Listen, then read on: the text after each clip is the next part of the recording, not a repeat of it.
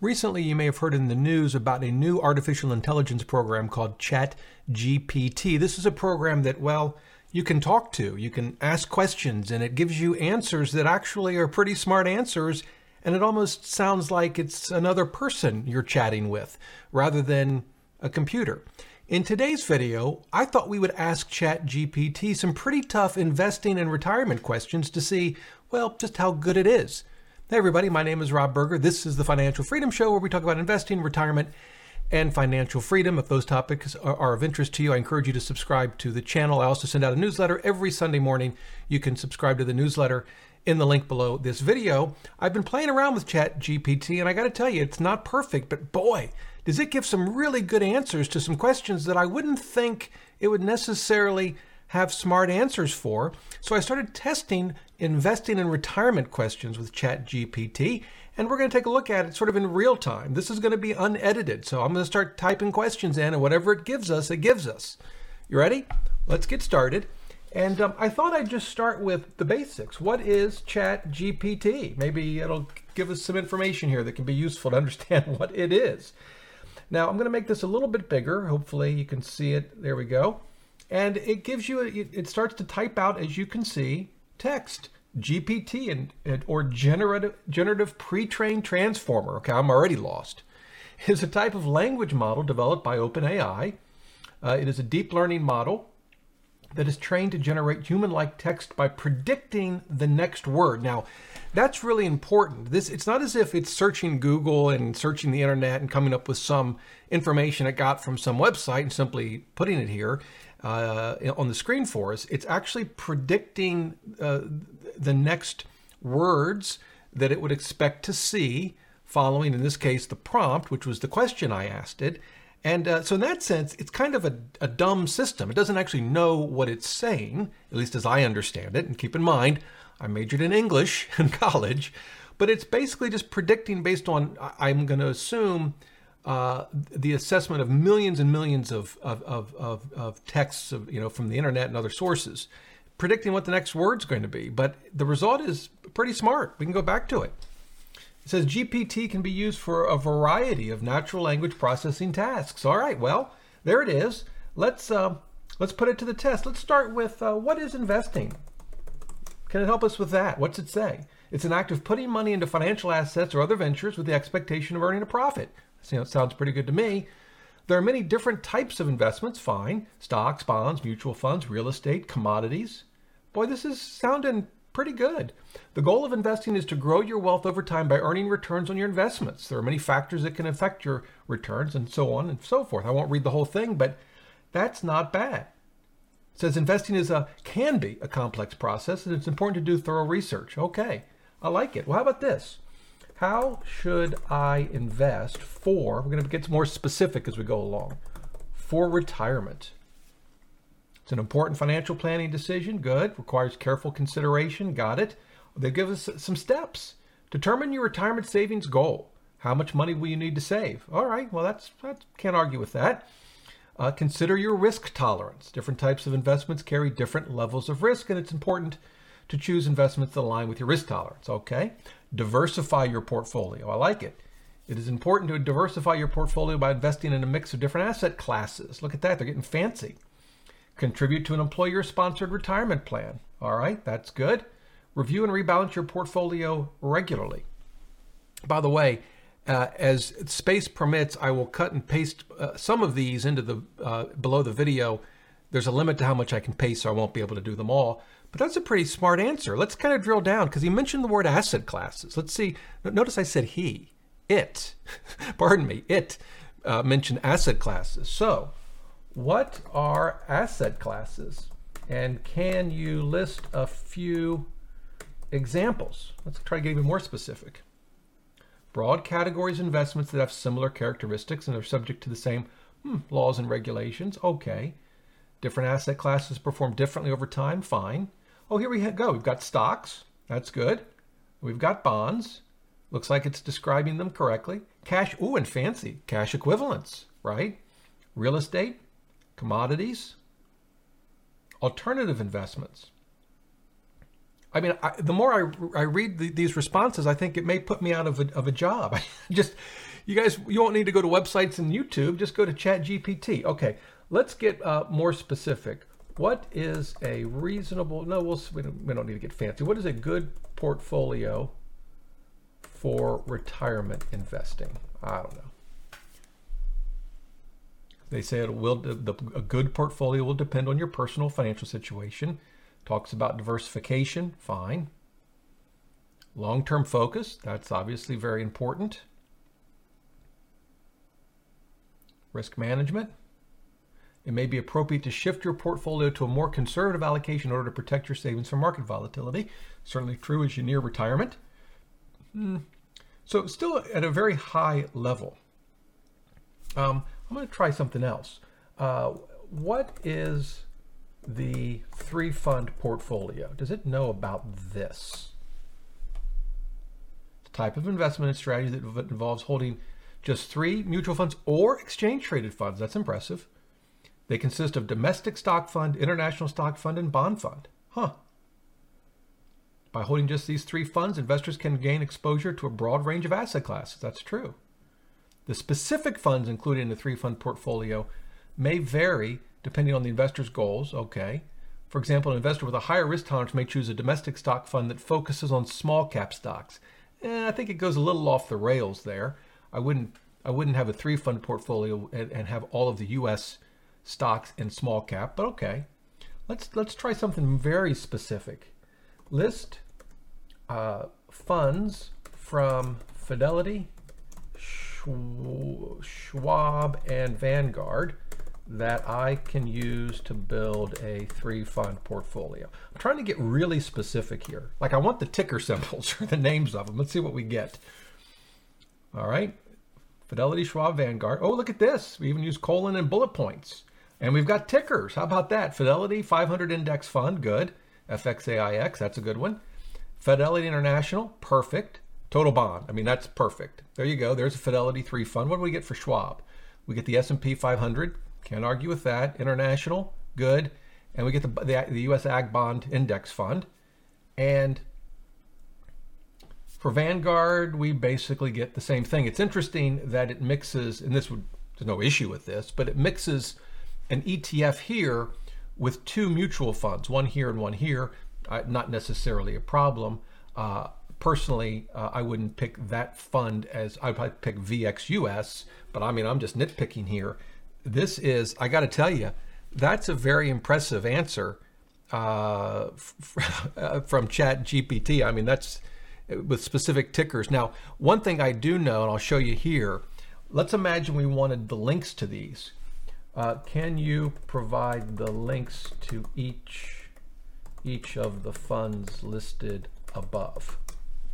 And what we will learn, I'm pretty sure, I guess it's a limitation right now of ChatGPT. It doesn't provide links to information on the web. So you wouldn't be able to get links to that, in this case, to those funds. So let's try something a little more theoretical. Our index fund, let's try it differently. Let's say, do index funds perform better than actively managed funds? So chat starts off by describing what an index fund is. And from what I'm reading quickly here, that gets it right. And then actively managed funds, on the other hand, are funds that are managed by a team of professionals. Good. There's an ongoing debate about whether index funds or actively managed funds perform better. On the one hand, index funds have an advantage, this is good, of being low cost and providing broad market exposure. They also tend to have lower expense ratios. That's perfect. Actively managed funds may have the potential to outperform the market if the fund manager is able to identify undervalued or underperforming securities. It is important to note that past performance, they don't really answer the question exactly. They kind of cover both sides, which I guess is fine. How about this? List studies that examine whether index funds outperform actively managed funds. See if we actually get a list of studies. Wow, that's impressive. So SPIVA That is a well-known report that stands for S&P. The S&P produces it. I is for index, V is versus, and A is active. And they regularly, yearly put out a report that compares index funds to actively managed funds. I've used it on the show before. And they give at least 2020 report showing that over the 5-year period, we'll call it 83% of large cap funds, 86% of mid cap, and 85% of small cap underperformed their respective benchmarks. Interesting. And then we have a study published in the Journal of Financial Economics in 2015. Didn't give the name of it. They just call it a study. That's interesting. What is the name of the 2015 study published in the Journal of Financial Economics? Sorry for my slow typing. I don't think it gave us the name. I wonder if it can. Oh, there we go. That's amazing. The persistence of mutual fund performance. The study was conducted by MIT, researchers at MIT, found from 75 to 2013, actively managed large cap funds underperformed their benchmarks by an average of 1.5%. That's just amazing. So what I want to do now is, and let me see if I can get fancy here. There we go. There I am. I'm going to get fancy, or I'm going to switch gears and say I want to go to the retirement side from the investing side for a moment. Actually, before I do that, let me try one other thing. Is the 3-fund portfolio a lazy portfolio? Let's see if it knows lazy portfolio. So it's just repeating what we had up above. The portfolio is often referred to as a lazy portfolio because it is designed to be a simple and cost-effective way to achieve diversification. So it does know lazy portfolio.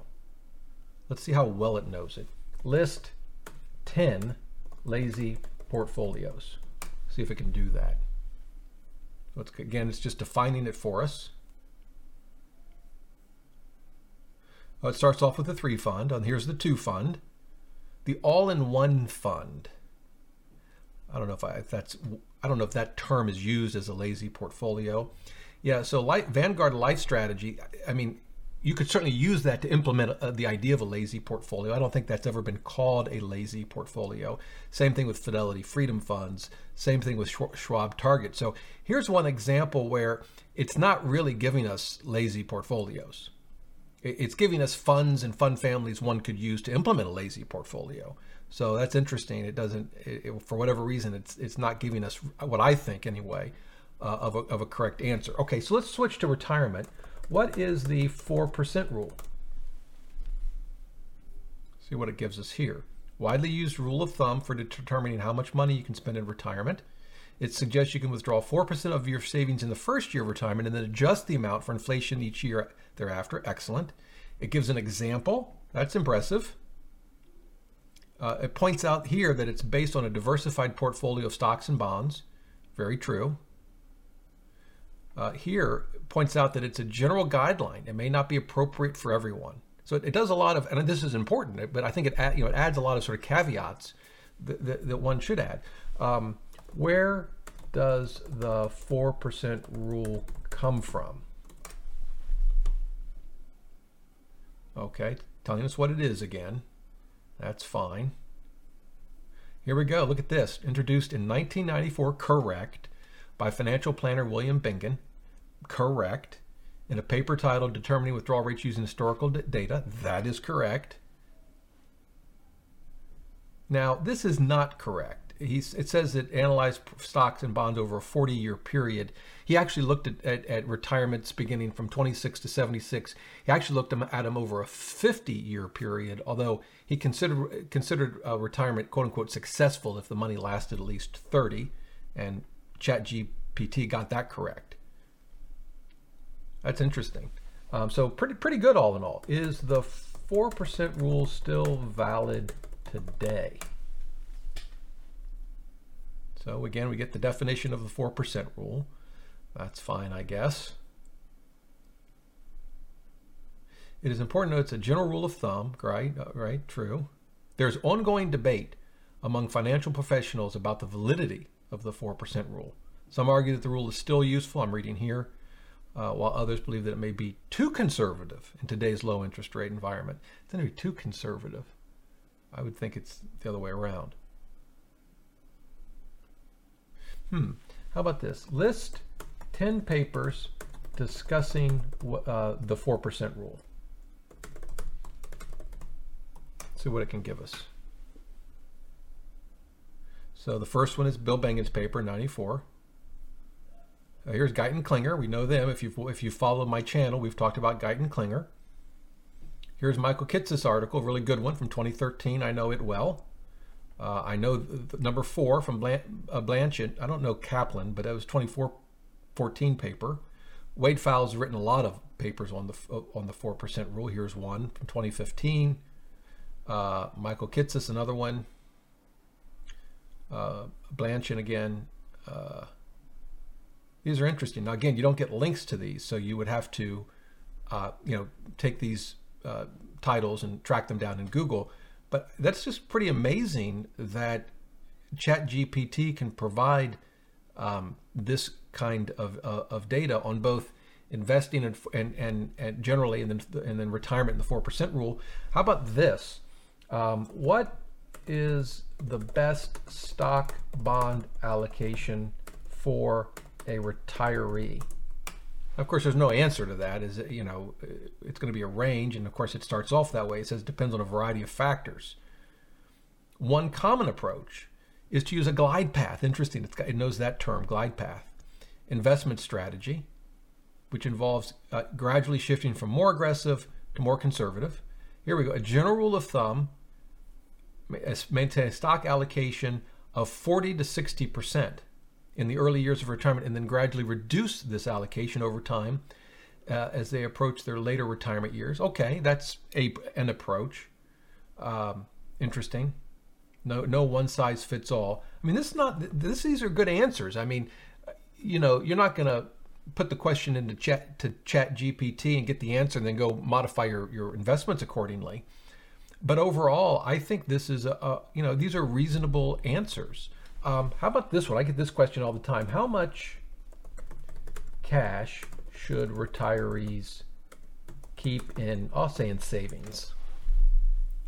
I get this question a lot. Talk about a sufficient emergency fund. That's fine. To cover expenses in the near term. Yep, that makes sense. Some cash for investment opportunities. All right. So it doesn't, of course, I wouldn't necessarily expect it to, but it doesn't give a specific answer. Let's see this. What is the bucket strategy? See if it knows that. It's a financial planning approach that involves dividing your investments into different buckets. The idea behind the bucket strategy is to have a plan in place to manage your money in retirement so that you have a steady stream of income. And it gives us an example. Short-term bucket, interesting. See here, 1 to 2 years. And it's mainly money market, short-term bond funds, high-yield savings. The intermediate-term bucket is 3 to 10 years. I'm looking here. A mix of stocks and bonds. It may include investments such as intermediate-term bond funds. And then the long-term bucket. That nails it. That's at least one version of the bucket strategy. Let's see if they know who created it. Who, I'll say created the bucket strategy. We know the answer, right? Harold Ivinsky. But does ChatGPT know? 1996, financial planner Harold Ivinsky. That's amazing. Mentions the article, the year of the article, 96. That is very impressive. Okay. Will stocks go up or down in 2023? This is the best answer it could give. It's not possible to accurately predict the direction or performance of the stock market. It is generally believed that stocks have the potential. Okay, fine.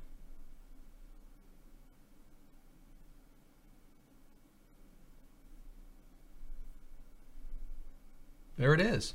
Well, I got to tell you, I've been playing around with the tool a little bit before I started this video, but I am amazed at the answers that it can give. And I view it now as another tool I'll use mainly for research, because it gives us information in a way that's fundamentally different than what Google or other search engines give us. And, there's been some talk that this artificial intelligence could represent sort of an existential threat to Google. Who knows? But this is sort of in some ways, its first iteration. And the information it's providing is excellent. One would wonder, could it do what it does if the team behind it didn't have all of the documentation that exists on the internet? Because I got to believe it's analyzed, tons and tons of written material. In some ways, it reminds me of the new neural net chess engines. In the old days, 10 years ago, the way you'd program a chess engine or chess program generally would be a bunch of grandmasters would be part of the team. They would pre-program opening moves into the system. And then to evaluate any chess position, there'd be sort of these heuristics, these rules of thumb, and they would constantly be refining it so that they could tell the computer, here's how you evaluate a chess position. The new neural nets, and I kind of put them into this category of artificial intelligence, that's not what they do at all.